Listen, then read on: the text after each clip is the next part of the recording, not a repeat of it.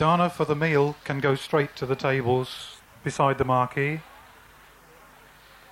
Other offerings can be brought straight into the marquee. ยามิมุสาวาทาเวรมณีสิกขาปดังสมาธิยามิมุสิกขาปะทังสมาธิยามิสุราเมรยะมัจยปมาดัตตานาเวรมณีสิกขาปดังสมาธิยามิสุราเมรยะมัชฌะปมาทฐานาเวระมณีสิกขาปะทังสมาธิยามิอิมานิปัญจสิกขาปดานิสีเลนะสุขติงยันติสีเลนะโภคสัมปดาสีเลนะนิพพุติงยันติตัสมาสีลังวิโสทะเยสาธุสาธุสาธุ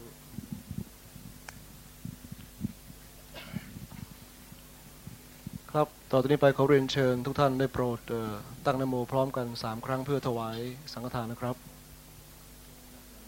นะโมตัสสะภะคะวะโตอะระหะโตสัมมาสัมพุทธัสสะนะโมตัสสะภะคะวะโตอะระหะโตสัมมาสัมพุทธัสสะนะโมตัสสะภะคะวะโตอะระหะโตสัมมาสัมพุทธัสสะอิมานิมะยังพันเตภัตตานิสัปริวารานิภิกขุสังคัสสะโอโนชยามะสาธุโนพันเตสังโฆอิมานิภัตตานิสัปริวารานิภิกปฏิคันหาตุอัมหากังทีครตังหิตายะสุขา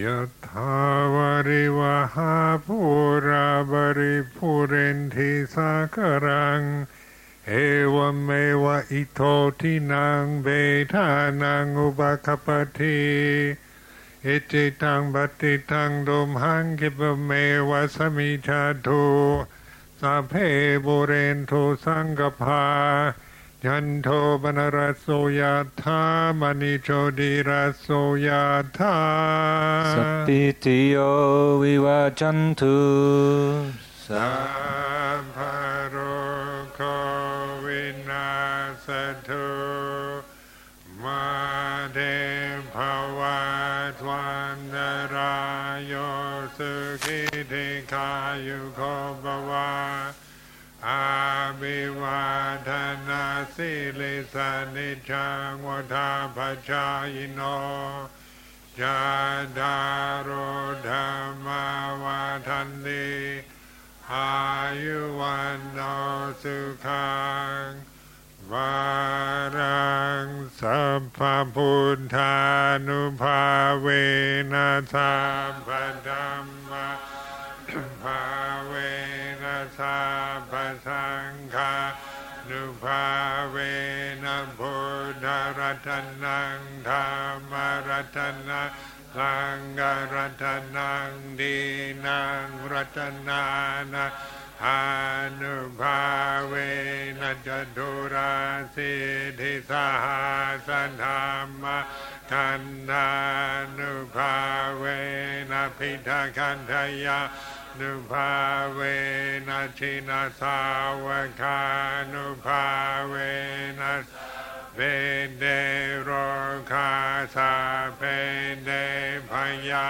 สาเปเดอันตรายาสาเปเดอุปาทวาสาเปเดทุนิเมตาส Sa pe de awa mangala Sanduwa yuwa thakor dhanawa thakor siriwa thakor yasawa thakor balawa thakor wanawa thakor sukhawa thakor Hortu sabandha dhukaro kapaya Verato kasantu jubhadawa Aneka handaraya pivinasandu jante Jasatayasi titanang lapa Soti pakyang sukhang bala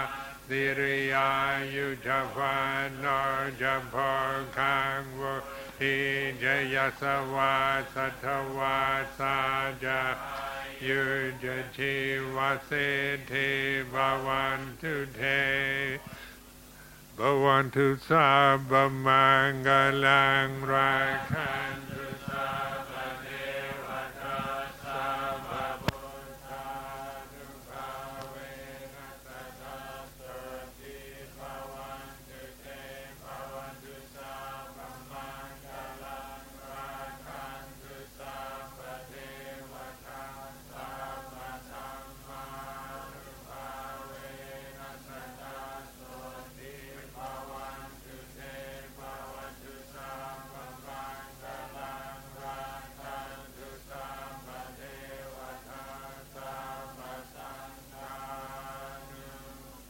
bhavena tadastoti bhavantu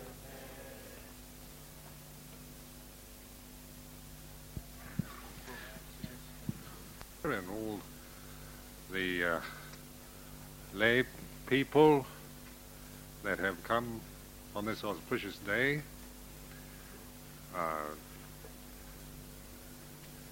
loaded day of Visakha Puja, the full moon in May, groundbreaking ceremony for the new temple,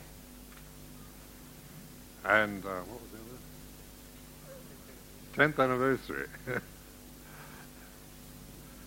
And so it was 10 years ago that we had a kind of official opening ceremony here, and a venerable monk Tanjau Kun Panyananda from Thailand was here officiating with the venerable Ananda Maitri from Sri Lanka. We're here 10 years ago in 1985 with the opening, official opening of the Amaravati Buddhist Center. So 10 years on, we invited Venerable Panyananda to come for this ceremony because the 10th anniversary plus the groundbreaking ceremony for the new temple.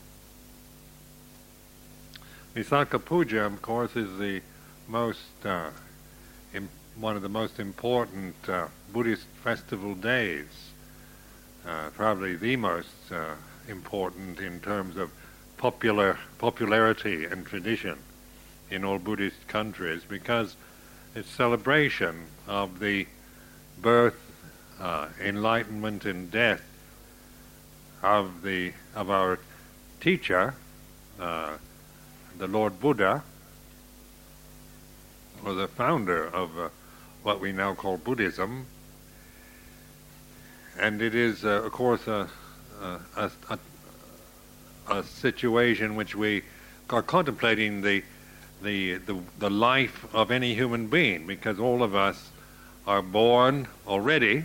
We're all here. All of us that are here have been born, and we will all die. That's a certainty. You can be sure we're all born, and therefore we will all die. And then what is uncertain, whether we'll ever get enlightened or not. But between the birth and the death is the possible enlightenment, and that's the ability of a human individual to break through the delusions that we create in our mind about who we are, what the world is, all the social, cultural, ethnic, religious conditioning that we acquire after we're born is usually based on all kinds of wrong assumptions and illusions that are instilled into us through our family, culture, ethnic background. So the aim of the Buddha was to break out of all these kind of assumptions of the mind and these conditioned attitudes, prejudices, biases, that which tends to influence and cause us to create endless suffering around the experiences that we have in this lifetime between birth and death. So the great joy of this message is that there is a way out of it. We're not just kind of hopelessly stuck with a set of conditions that we cannot get out of, we cannot break through, we cannot get beyond. And of course this Buddhism, I think, is one of the reasons the Western world has become so interested in Buddhism in the past 50 years, is because it offers very clear directions on how to do this, how to break out of the conditioning of the mind. And of course the way to do that is through what we call mindfulness, or paying attention, opening the mind, being attentive, watchful, listening, observant, not having a program already established, but just the moment, the present, here and now, potential of just being that which is aware, that which is paying attention and is listening. And of course it doesn't seem like much in terms of worldly values, because it's an immanent act of the heart. Nobody knows, nobody can see it, and it doesn't seem like it's worth anything. Where oftentimes we like to think of enlightenment as a kind of peak of a kind of high moment where we're absolutely blissed out, thrown into a kind of ecstasy of supreme happiness, and we hope it will stick. But many of us who have been meditating for a long time, for many years, we do reach these moments where we just kind of totally blissed out and think, I'm sure, I'm definitely enlightened now. This is the best I've ever felt. Only to crash, not distant future, and feel a great disappointment and depression because we had grasped the idea of this high as being the ultimate human attainment. One of the things that I think was very impressive about our teacher in Thailand, Luang Por Chah, who died about 3 years ago, was that he was always pointing very much not to the highs of meditation, a kind of extreme states of bliss and radiance and serenity, but pointing to just the daily life experience. So especially in a monastery, just the humdrum ordinariness of putting on your robes, eating food, going out on an alms round, washing your robes, sewing your robes, cleaning the monastery, doing the most ordinary, practical, seemingly uninspiring acts that are part of anyone's daily life, just putting on your clothes and washing the dishes. Because we do tend to exalt meditation into some kind of supreme attainment, and when we do that, when we make it something that is fantastic or exalted or too high, then of course it no longer applies to, say, that which is the ordinariness of life. We always have to have special programs, special situations, special conditions that are very dependent on other conditions, and we feel frustrated and annoyed when we try to control set ourselves up in a way that we're hoping to get a peak experience, and then we feel very frustrated when it's interrupted or interfered with. But in the daily life existence of just learning to pay attention, listen, watch, these are the words that mean the most to me after 30 years in monastic practice. Not high levels of concentration and fantastic miraculous powers, but just ability to be more with the flow of life, and to not create problems, not to make difficulties in my own mind around the things that happen to me or to the people in the monastery or in the society or the world that I live in. And this kind of watchfulness, awakeness, is sustainable. It's something that one can develop in a lifetime. It's not dependent upon things going the way you want them. It works just as well when everything's going wrong. Sometimes in anyone's life we have to put up with great disappointments, with losses, with tragedy, with just bad health, and these kind of situations are part of a human experience, but they're no obstruction to enlightenment, to seeing things clearly. Bad health is not a problem, is no obstruction, nor is loss of a loved one, or failure in the society, or any of the worst things that you can imagine that can happen to you in your lifetime, say that happened from outside. Those are not the obstructions to enlightenment. The obstructions are what we create in our mind, out of our ignorance, out of our not paying attention, not understanding things as they really are. Also, I think one appreciates in the Buddhist teaching very much the fact that its emphasis is so much on, say, formlessness, on emptiness, on selflessness, concepts that sometimes seem the negation of, it seems like a negative kind of approach to religious experience, because we're talking about emptiness, where the world, worldly values, don't value emptiness. They want fullness, oneness, completeness. We want to be fulfilled and we want to have everything. The idea of nothing seems like it's something depressing and unwanted. But in the Buddha emphasized these two extremes: something and nothing, self and not self, space and form, conditioned, unconditioned. Because these are the concepts that point to what we're actually experiencing in any given moment. We're always having to deal with a condition, and that condition is always related to the unconditioned. Just as form is always related to space.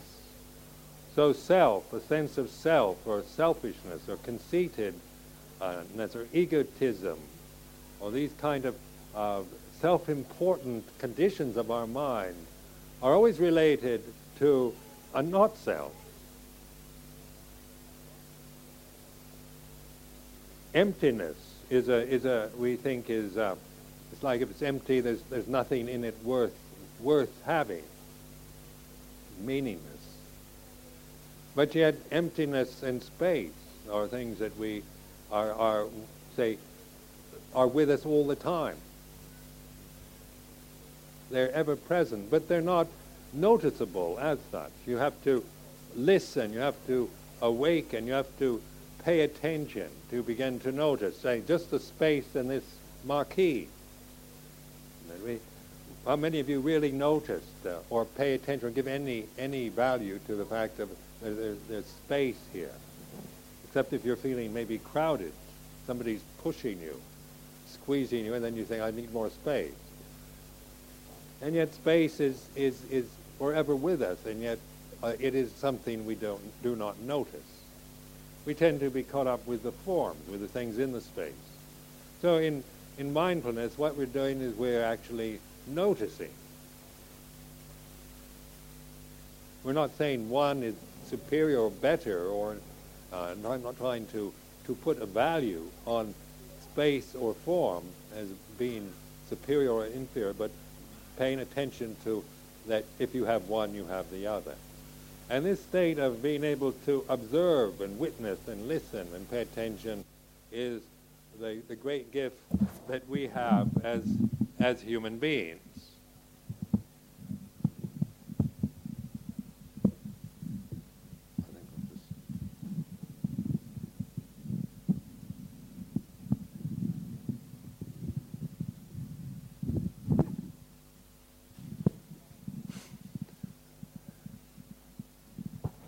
Like having an ice cream cone in front of you.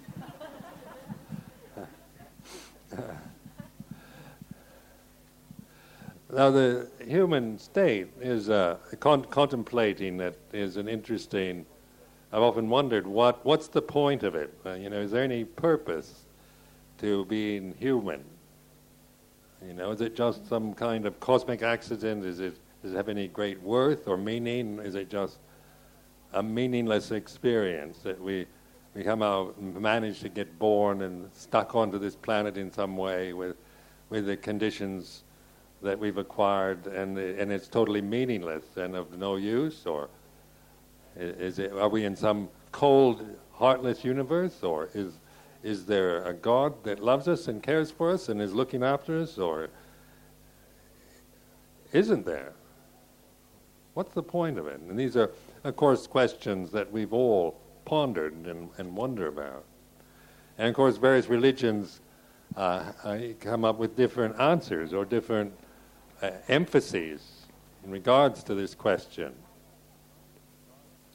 But in terms of mindfulness, what can you actually know is that at this time and this place, there is this, that we're conscious and we're feeling. There's a sensitive state that we're experiencing at this moment. That we're experiencing consciousness through a form. And therefore that means that we have to, what impinges on our senses we're going to feel, whether it's heat or cold, whether it's beauty or ugliness, pleasure, pain, day or night, whatever contacts us or impinges onto us, that's going to be a consciously felt experience. And so since this is what we have to deal with for a lifetime, then when we take it too personally, when we become frightened, because we can realize a lot of our experience can be very unpleasant. When you suffer pain or sickness or disappointment or have to look or hear those things which are unpleasant or ugly, then one becomes frightened, and you want to kind of control everything, make everything as pleasant, comfortable, safe, secure as one can imagine in this lifetime. But when you change the attitude from, say, identity and fear with the sense consciousness and the experience that we have through it, then we begin to see a way of transcending, of learning, of seeing things in a different way, not in a personal way that's based on delusion and on fear, but things as they really are. That in this moment now, no matter what the conditions might be, we are aware of it as it's this way. It's impermanent. Things are not going to stay this way. We can observe that. We can observe that even if something very tragic or something very unpleasant is happening to us, it's also impermanent.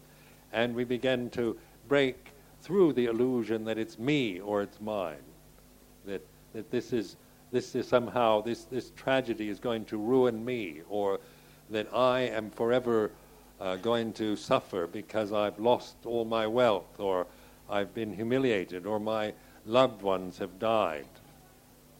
We begin to not take things in that way, and begin to develop a kind of patient, compassionate acceptance and willingness to respond and move with life in a way that we can't when we're frightened and we're looking at life only in terms of I don't want to be hurt by it.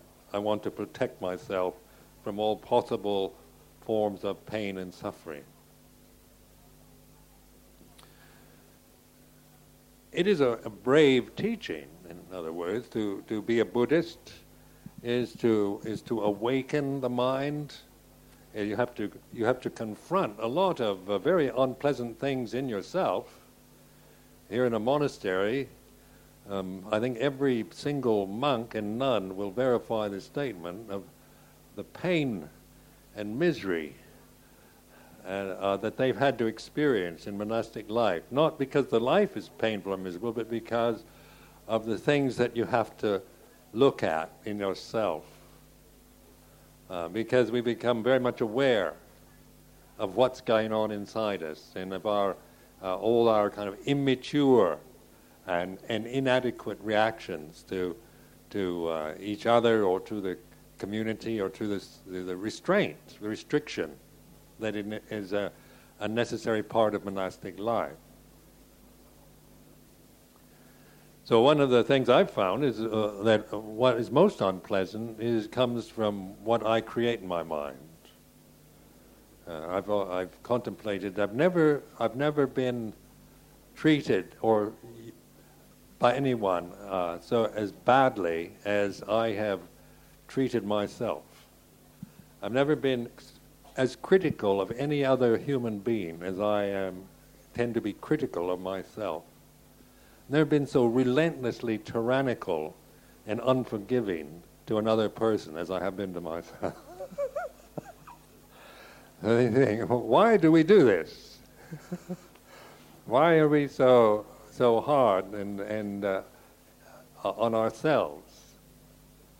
What is this? And when we realize it's a habit, it's a way we've acquired of just developing an endless kind of criticism and holding on to the faults, the weaknesses, the failures that we have in life, and making and regarding them and endlessly kind of reiterating, reminding ourselves, bringing them up and exaggerating them to where they become huge rather than minor or small. Some of the things when you actually are honestly looking at them are relatively nothing, minor little things but you can create a mountain out of a molehill very easily. So we tend to be creatures of habit, lost in this realm of habit. That is something we acquire from our conditioning. It's not, we didn't even choose these habits usually. We just seem to acquire them as we go along. And then they tend to take us over. We become just a victim of our own habitual thinking patterns, emotional reactions, and so forth. So the way out of suffering is through understanding this, noticing, paying attention, pondering, looking into, accepting. These are the kind of words and that I find most significant. But of course, sometimes people think that it means that we just kind of sit in a passive way and just say, well, that's just the way it is, I accept everything the way it is, so what? But it's not. I'm not advising a kind of passive fatalism and just a negative state of just saying everything's okay and dismissing, but in really awakening the mind. And that's not a passive fatalism, but it's just the opposite. It's a real looking into to awaken, to pay attention, to listen. You can't just be passive and negative. You have to snap out of just riding along in the momentum of habit, but actually awakening yourself, listening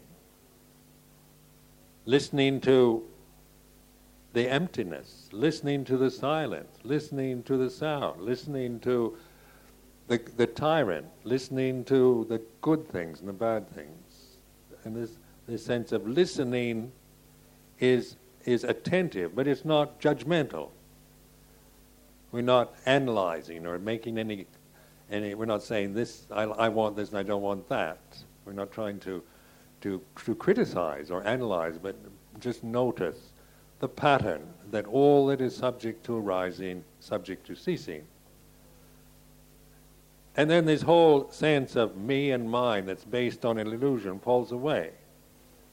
There's nothing, because it's based on illusion, based on the wrong information. Therefore, it has no real essence, no core to it. It's empty and meaningless, and it drops away. And then what's left is this awakened, aware, pure intelligence. It's the purity of our very being. It's pure intelligence, wisdom. So in this human state, we have this potential of awakening into this state of, our natural state is wise and pure. That's our natural state. No matter what you think your natural state is, some people, well, if I asked you what your natural state is, they're depressed or worried or... And then you probably choose some horrible negative description.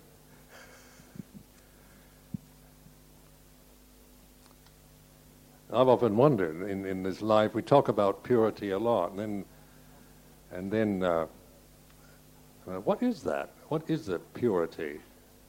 Because, it can't be something, we have to kind of contemplate and see what, these are English words, and we think we understand them, and we think we really know what the word means, but do you know the reality of it? And so in this state of attentive awareness, it's like intuition, intuitive awareness, awakenness. We begin to free ourselves and break out of these illusions that we create, which cause us so much unhappiness and suffering. Because we can see here in Britain how, in a society and in a country where life is, for most of us, fairly easy. We aren't just on the survival line, just barely making it, starving, or with terrible wars and terrible things happening, where we just have to spend our time just trying to survive in a jungle. I mean, we have quite a safe and secure life, basically, in this country, and yet we can be so utterly miserable here. And so this kind of misery is very much, you see it in people in affluent countries, especially. In Thailand, for example, where the real misery is in the middle classes and the upper classes. They create misery. And they have nice houses and everything, but they create misery in their minds. And we get neurotic. We have time to think about ourselves and to worry. But that doesn't mean I recommend we all go live in the jungle again, trying to survive. But to recognize the advantage that we have. That here, say in Britain, we have a good enough situation, say on the material level. It's all right, good enough. And we don't have too many worries on that level. Though we do have the time and the potential for developing our spiritual life. This is what is how I see and why I feel very grateful for the, say, advantages of my own life. That it's given me a chance to choose to be a Buddhist monk, to live like this, and to develop in this way. I've had this opportunity, which seemed most unlikely for someone of my background. And I haven't had to spend my life just trying to feed myself or support my parents or just get by. I've had enough of the good things to know that having everything isn't going to make very much difference. You're still going to be miserable. If you've got it wrong in your mind, you can be living with the nicest people in the best place in the whole world and still create suffering. So it starts, the point of enlightenment is here, right now. It's where you are. And it's nothing special, but it's willing to relax, rest, pay attention, awaken. And this, of course, is the enlightenment between the birth of this body and its inevitable death. So this is the Visakha Puja day, meaning of Visakha Puja. Then the 10th anniversary.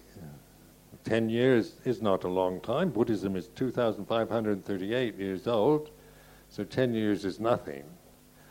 But it is a long time it doesn't seem very long actually. It seems like I've only been in England about 5 years, but 18 years been here. Seems only like 5 years.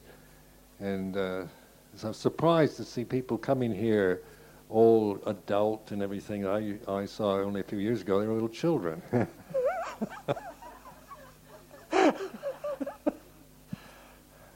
So, and then I look in the mirror and I say, yes, it's...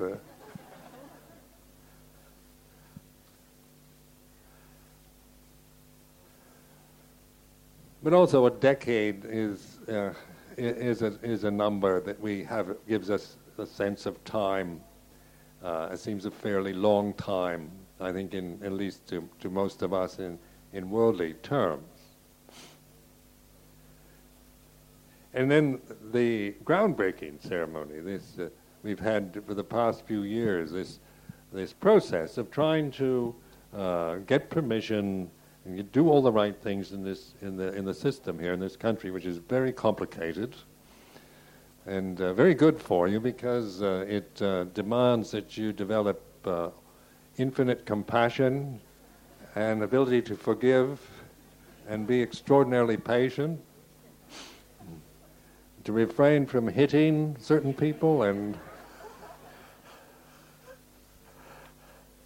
controlling your tongue and dealing with the feeling of total exasperation and futility and endless doubts. And this temple project it was a great idea and very easy to come up with. It seemed like a logical thing to want to build a temple. But then the thing is then to put it into a form, to actually start doing it. And that's a process. It takes quite a lot of energy and patience. So it is something that I think now we're all quite prepared for. I mean, actually the delays and the obstructions and difficulties have, I think, had a rather positive effect on our mind because we had to learn how to work together and go through things and support each other. It wasn't just waving a magic wand and somebody comes in, builds a temple, and there it is, all nicely arranged for us. But it's something that we've all contributed to and worked with and contemplated. And of course, when you're doing something like this, you're stepping into an unknown situation. Like, I've never done this before, and And you can think, am I sticking my neck out? What's going to happen? How's it going to work? How will we raise the money? What if suddenly Buddhism people are no longer interested? What if all the monks disrobe? For a while it looked like it was going that way. I thought, they're building a temple for who?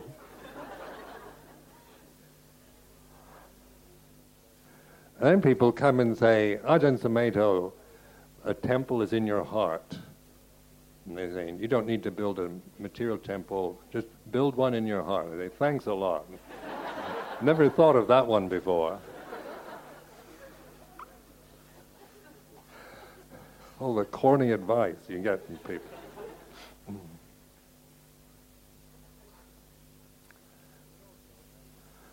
But also, there's a certain amount of truth in that. It's, the point is, isn't it? The temple is a symbol, the convention, and it's something that you can say is, if we were just trying to build a temple as something as an end in itself, that would be, I wouldn't be interested in doing that. But it is something I think that it's for all of us, isn't it? It's a building, it's a place, it's designed, our architect, Tom Hancock, has put forth an enormous amount of effort and imagination and patience and willingness to try to take into account all our wishes and also to present it in a way that it is a temple that we will all like to be in. We want to go inside it. We want to sit in it. When we go inside it, the atmosphere is conducive towards a state of calm, where we can kind of let go of maybe the urgent problems and difficulties that might be obsessing our mind in our daily life.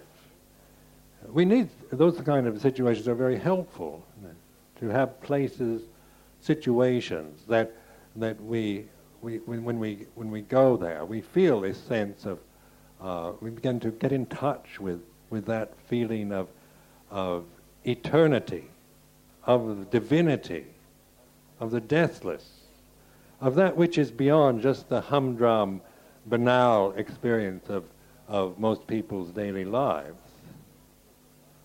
Because we do forget that, and the little irritations of daily life begin to take over, and we become obsessed and hysterical by various things, and we lose track, we forget the great gift we actually have, and what our great potential lies, not in worldly success, but in that simple understanding of the Buddha. Within this human state, before the body dies, there's this possibility of seeing things in the right way, in which we lose that which deludes and which is the cause of our suffering in this form.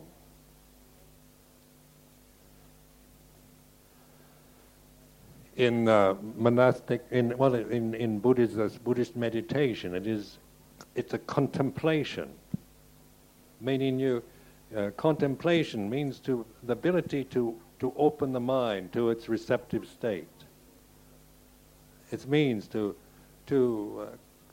look at and to ponder, to pay attention, rather than just project.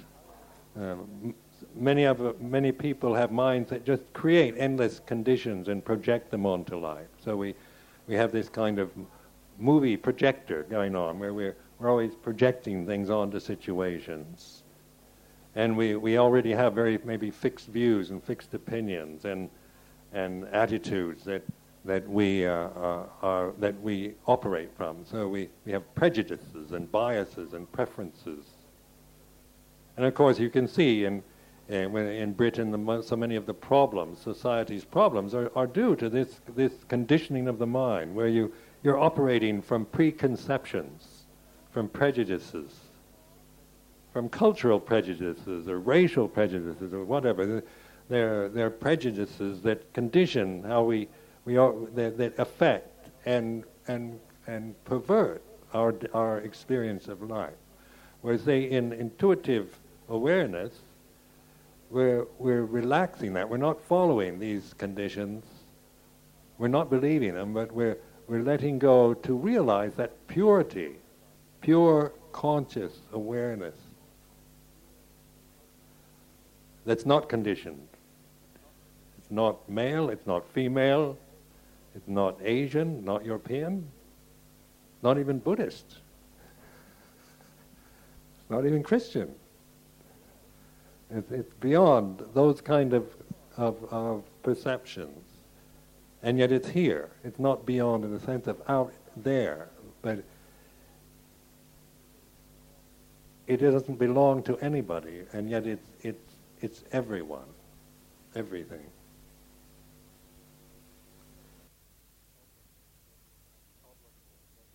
Problems that we have can be solved, and this is we're finding in monastic life more and more, becoming more and more skilled in how to solve just the problems of, say, relating to each other, monks to monks, nuns to nuns, monks to nuns, and lay people and people that are the local people, and the British and the Sri Lankan and the Thais and this kind of person or that kind of person, where all the differences and the assumptions and infinite varieties of conditions that make us unique personalities is no longer, say, the thing that we grasp and regard as anything other than just the conditions of the moment, because we're beginning to recognize that universal, aware, intelligent purity of being, which is non-personal. It's not individual, not mine, as if I have it and you don't. And so religions are pointing to this, aren't they? If it's a proper religion, then it's always pointing to that which is deathless, beyond birth and death. Ultimate truth, or these kind of words make it sound very abstract, but it's very real in itself. Once you say, let go and open and trust and have faith in paying attention to your life, in listening. So hopefully this temple will be a place that will remind you of that when you come here. It'll change the atmosphere of Amaravati from its Boy Scout camp, army barracks, Nazi concentration camp atmosphere. When you saw pictures of Auschwitz and things like that, it looked like our buildings. And I remember the shower that we used to have in the back of the cell. It used to like one of those gas chambers. But still livable. And it's all right in itself, but this will change to a more, say, a truly kind of religious quality, an atmosphere that I personally would find very pleasing, and which I think all of you will appreciate. The situation, of course, is a very good one. This particular spot at Amaravati, I've always had this kind of vision in my mind ever since. I think before we came to Amaravati, I had the vision of a kind of stupa-like building on top of a hill, with these kind of radiant beams of Dhamma, kind of radiating outward across to the European continent and over the Atlantic to America. And so this is the top of a hill, and the temple plan is something like a stupa. It has a stupa-like quality. also, the top of the stupa is a kind of design that was taken from the Tat Panom stupa in northeast Thailand, which is one of the very beautiful jetties in Thailand, or highly regarded sacred places in Southeast Asia. And but it is rather than being round, it has 4 corners, and it has that 4 sides, 4-sided stupa, and I've always liked that design very much. So that was one of my ideas, because so many of us have spent our early spiritual development in northeast Thailand, with Luang Por Chah, and so that particular form was a kind of, I think, has a special meaning for those of us who've lived in the Isan or northeast Thailand. And then also my upachaya, the monk that ordained me 30 years ago, is now the head monk of that temple of Tat Panom. He has been for the past 5 years the abbot of that very famous holy place.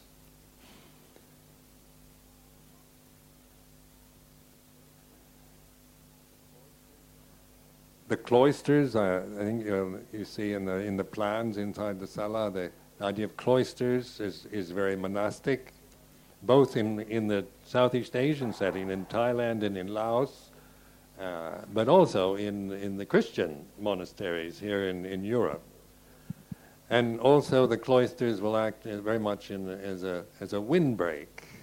This gets very windy, as you probably noticed, and can get quite cold. So the cloisters are also designed to just provide shelter and to make this quadrangle, this square, more useful and more beautiful for all of you when you come here to Amaravati.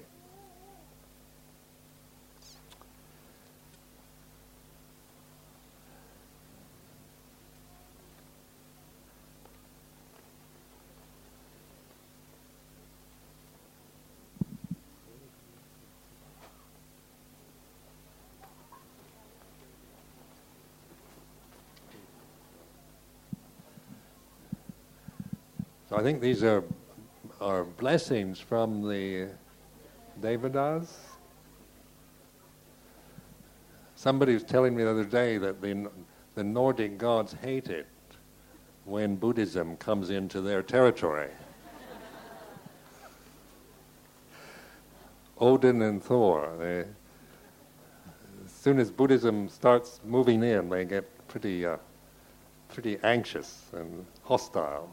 We can look at it that way, or we can just think the Devas are sprinkling us with holy water.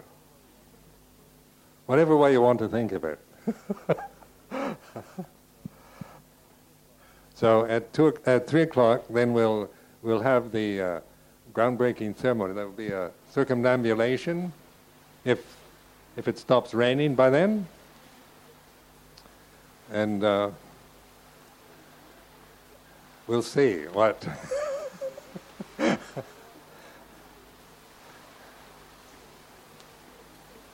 happens at 3 o'clock.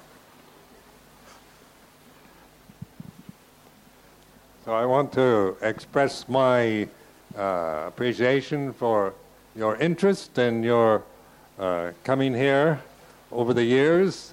Here in England, I feel very positive, very grateful, my life here, I think, has been a very happy one, and it's due to the kind. I think I have a special way, being a Buddhist monk, a special opportunity living here, because I've never lived in England as an ordinary person. I've only lived here as a Buddhist monk. So I've never done anything very bad here in England.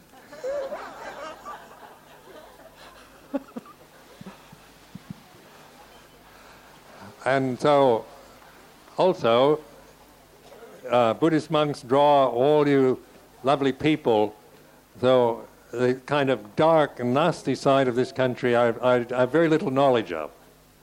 The bad side of Britain is you hear about, but I seldom ever meet it myself or see it. So it is, I think, a life of a Buddhist monk, even though some of you probably have felt sorry for me. You needn't. It's quite a very nice. It's quite a lovely way to live, and also gives you a way of being within a country that you contact people that have this same interest, which is the most important interest to many of us, is our interest in the Dhamma, in the Buddha Dhamma Sangha. So that makes us into a family, or a sense of we're a strong bond of relationship in what is most important to us. And I think that gives us a sense of not being lonely, not being just aliens or foreigners even though on the practical level I'm a foreigner, I'm a weirdo. It looks weird. Being a Buddhist monk in this country, it looks very weird, very strange. But in actual daily life, it's a very pleasant way to exist here in Britain. So I think I will stop now and let you all prepare for and send out all your prayers and requests to the Devas, or to Odin and Thor, to let the sun shine at 3 o'clock. Thank you.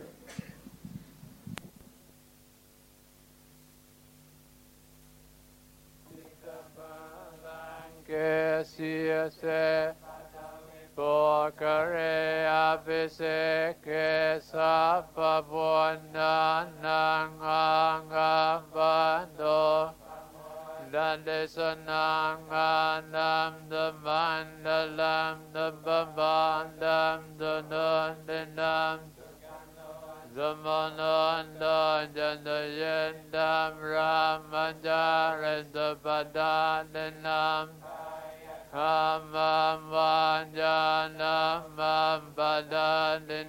padadinam mano Panendende badandina badan Yandavanalabandande padakine bhavanda sabha mangalam rakanda sabha Dababunda nubhavena dada zudim bhavandande bhavandanda bhamangalam Levananda banamana bhavena sanda sudi bhavanda le bhavanda Pananda lamra landa labande vanda Pasangano bhavena sanda sudi bhavandate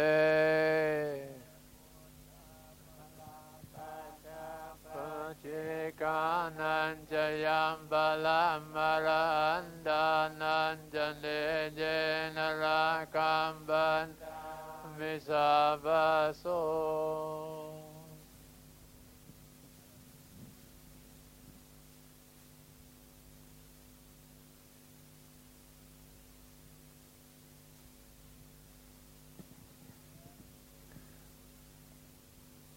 Now, Tanjakun Dhammagosajan is going to unveil the plaque which has been made specially for this occasion, which will be commemorating this event, and will be placed in the wall of the temple once it has been finally erected.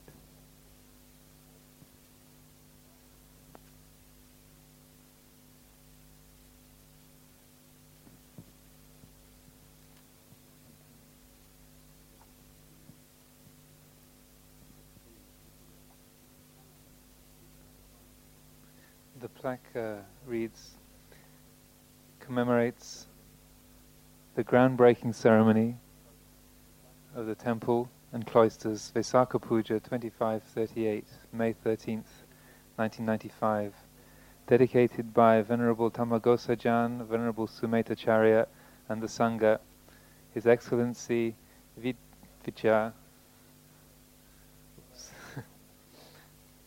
Rayananand, and the Ambassador of the Royal Thai Embassy, who is being represented by his deputy, and also by His Excellency S.K. Wickramasinghe, Sri Lankan High Commissioner.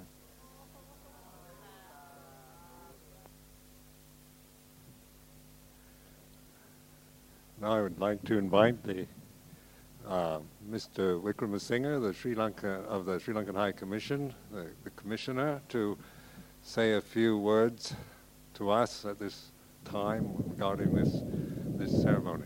Please, Your Excellency. Most Venerable Sirs, distinguished guests and friends, I am very happy to have been present here on the occasion of the groundbreaking ceremony for the new project at the Amaravati Buddhist Monastery on this Vesak day, the holiest day of the Buddhist calendar. Amaravati is a world-renowned institution, and the Sri Lankan High Commission has had close relations with it from its inception. Therefore, I consider it a great privilege to be here today within a very short time of my assuming duties as the High Commissioner for Sri Lanka. On this occasion, I represent not only the government of Sri Lanka, but the large Sri Lankan Buddhist community that is resident in this country and who are fellow disciples of Theravada tradition of Buddhism. I am happy also to say that our community holds Amaravati very close to their heart. As we are aware, the Venerable Ajahn Sumedho, the chief abbot of this institution, and the monastic community here can trace their lineage back to the most Venerable Ajahn Chah, a highly respected teacher of meditation of Thailand. Although Sri Lanka has its own tradition of Buddhism, Sri Lankan Buddhists are also highly indebted to Thailand for maintaining Buddhist traditions during the long period of time when Sri Lanka was under foreign domination. In conclusion, may I say that we are all very happy that the Amaravati Monastery, together with other Buddhist centers which have links with Thailand, Burma and Sri Lanka, are doing a great service for the propagation of Theravada Buddhism in UK and Europe. I wish that with the blessings of the Triple Gem, this temple you are initiating today will be a great success. Thank you.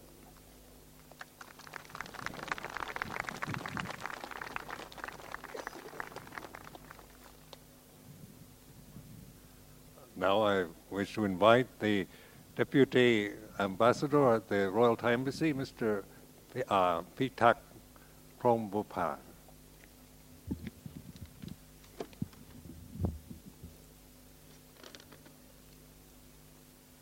Venerable เจ้าคุณธรรมโกษาจารย์พระสุเมธาจารย์ Venerable teachers, Your Excellency, ladies and gentlemen,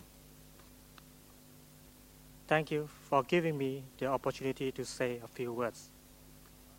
Unfortunately, the ambassador is unable to attend the ceremony today, although he very much wanted to. Therefore, it is my honor and privilege to speak on his behalf. Wat or temple has inextricably intertwined with Thai ways of life, dating back 1,000 years ago. Wat has been a school for children, a center where local people get together for exchanging news, and most of all, a place to receive and practice the Lord Buddha teachings. Since the Second World War, organizations representing important schools of Buddhism, deriving particularly from Japan, Tibet, Burma, Sri Lanka, and Thailand, have become established in Britain. And Amaravati Buddhist Monastery is one among those which receive high respect internationally. I am very confident that this temple will continue to be the international center for anyone interested in Buddhism and symbolize mutual understanding and cooperation among nations. I would like to express my sincere appreciation to all those involved in this project, whose a great deal of effort and hard work has been put into making this new temple a reality. On behalf of the Royal Thai Embassy, I would like to add that if there is anything we can do to support this project, please count on us. We will do our best in whatever way we can.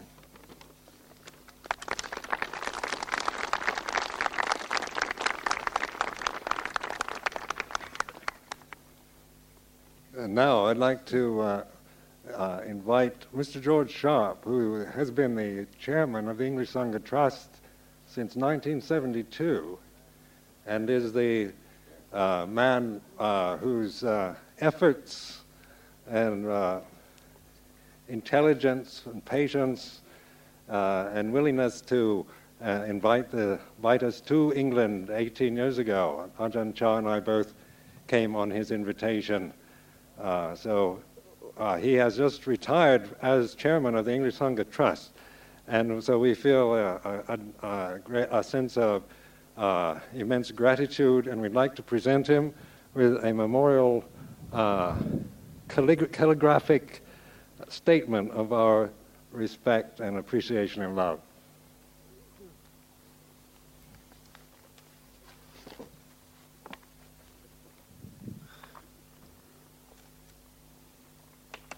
Thank you.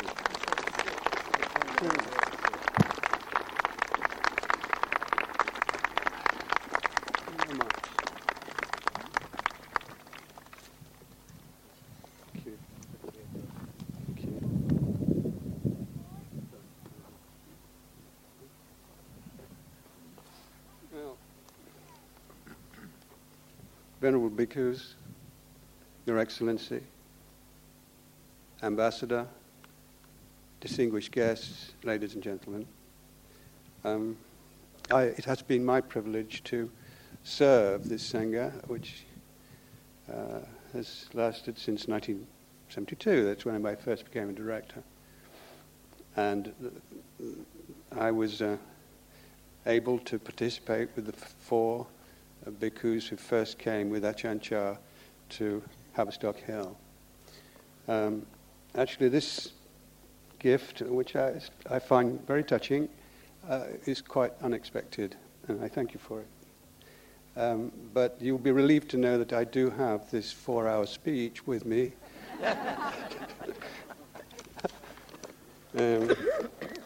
But things I would like to say. Little story. In November of 1979, I was in Thailand for talks with Ajahn Chah about the rather worrying purchase of a large, near-derelict house in Chithurst, Sussex. Buying the property can only be described as an act of faith. Fortunately for me, I had the backing of Ajahn Sumedho. And as Ajahn Chah put it so succinctly, it's like you bought a car and now you can't afford the petrol. Uncertainty surrounding what appeared to be a foolish venture perturbed Ajahn Chah not at all. He listened attentively to all the complexities, the need for rebuilding, planning permission problems, likely financial demands. And at the time, He had over 30 monasteries under his care, and Chithurst was just another problem. It appeared to affect him about as much as a duck might feel having water spilled over his back. And so we went to this place called Tang Sang Pet, 1,000 acres of land, probably the only rocky promontory on the vast Mekong plain, which had been given to him by a supporter. It is a beautiful place. There are caves for bhikkhus to use and live in, and in the intense heat, breezes stir the air. And when we arrived, we found a monastery almost complete. Winding asphalt road had been built to its summit, and later I had learnt that it had been built by monks labouring day after day, one of whom was the young Sumedho Bhikkhu. At its summit, an Upasada hall had been built. It was huge, high roof supported by columns above what seemed like an acre of marble. What impressed me more, however, was Ajahn Chah's evident indifference to it all. That fascinated me. How is it possible for one not to take pride in such an accomplishment? Seeing him one day sitting alone in that cool space, I asked Ajahn Babakro to take me to him and translate, for I wished to have something of value I could take back with me to Chithurst, some really important understanding about what is needed to build a monastery from scratch. This, I said, indicating the impressive building with a wave of my hand, must have been the most immense labour for you. I can't even begin to contemplate the problems you must have faced to achieve all this. He said, yes, it was. And now that it is finished, it is like it never happened. Would you like a 7-Up? I thought about his reply while I made the 7-Up impermanent. I say this because the groundbreaking ceremony for the new Amravati temple begins work which will raise the first monastic building of its kind in the Western world here in this country. It is an historic moment. Richard Randall in 1956 sought ordination in the company of 3 Englishmen at Wat Phak Nam in Thailand.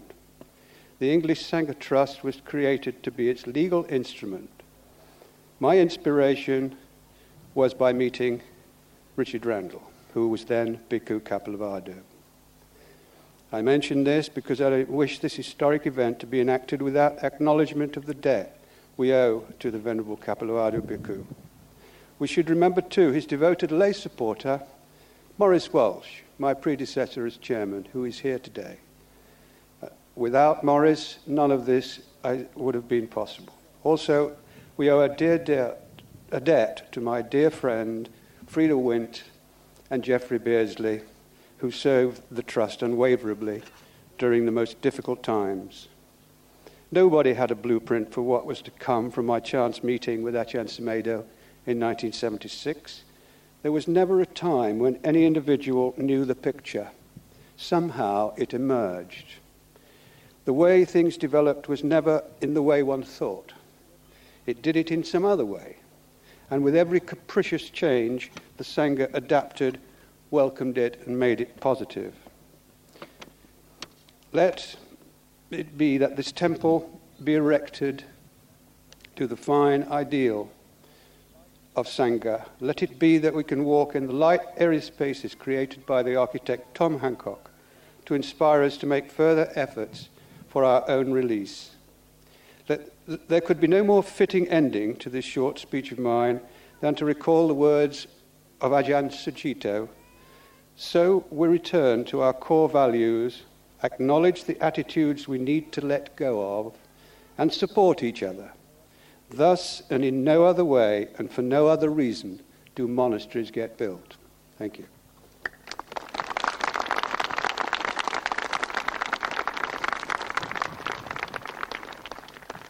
So I'd like to invite the Sangha now to complete the ceremonies with the chanting of the sharing of blessings before the skies bless us with their own offerings. It's in the program, and we'll do it in English, and it will be led by Ajahn Sucitto. So if you want to follow along, please open your program. It's the the verse that begins, through the goodness which arises from my practice.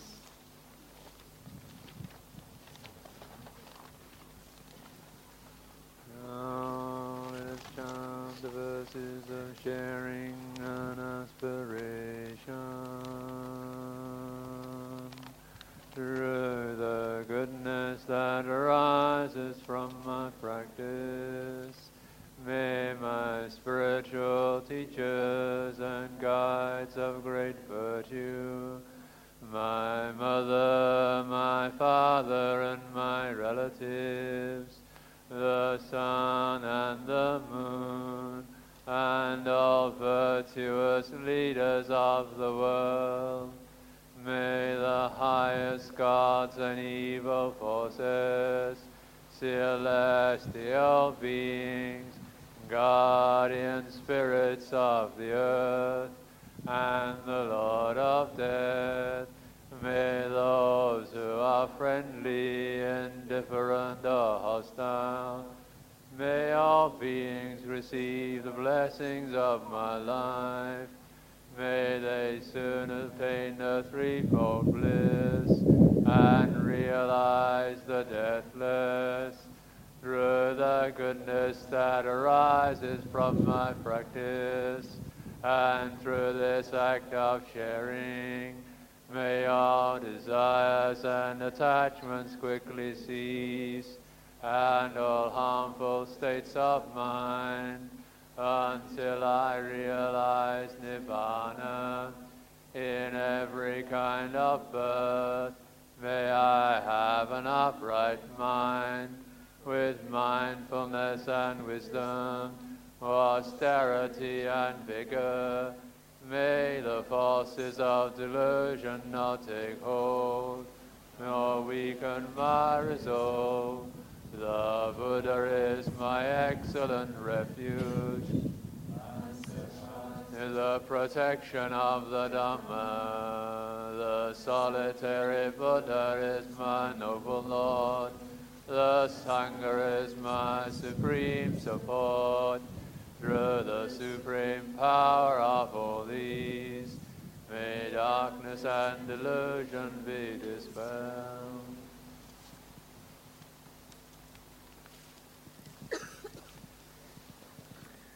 Well, it's the first time I've ever heard a thunder god join in with the chanting.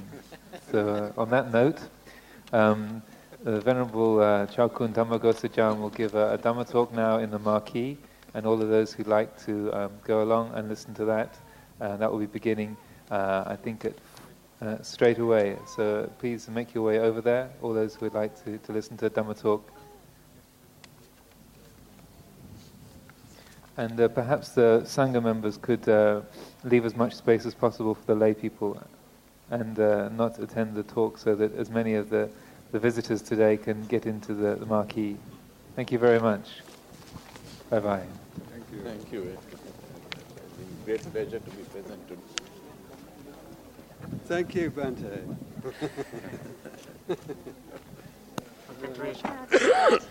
I'm very proud.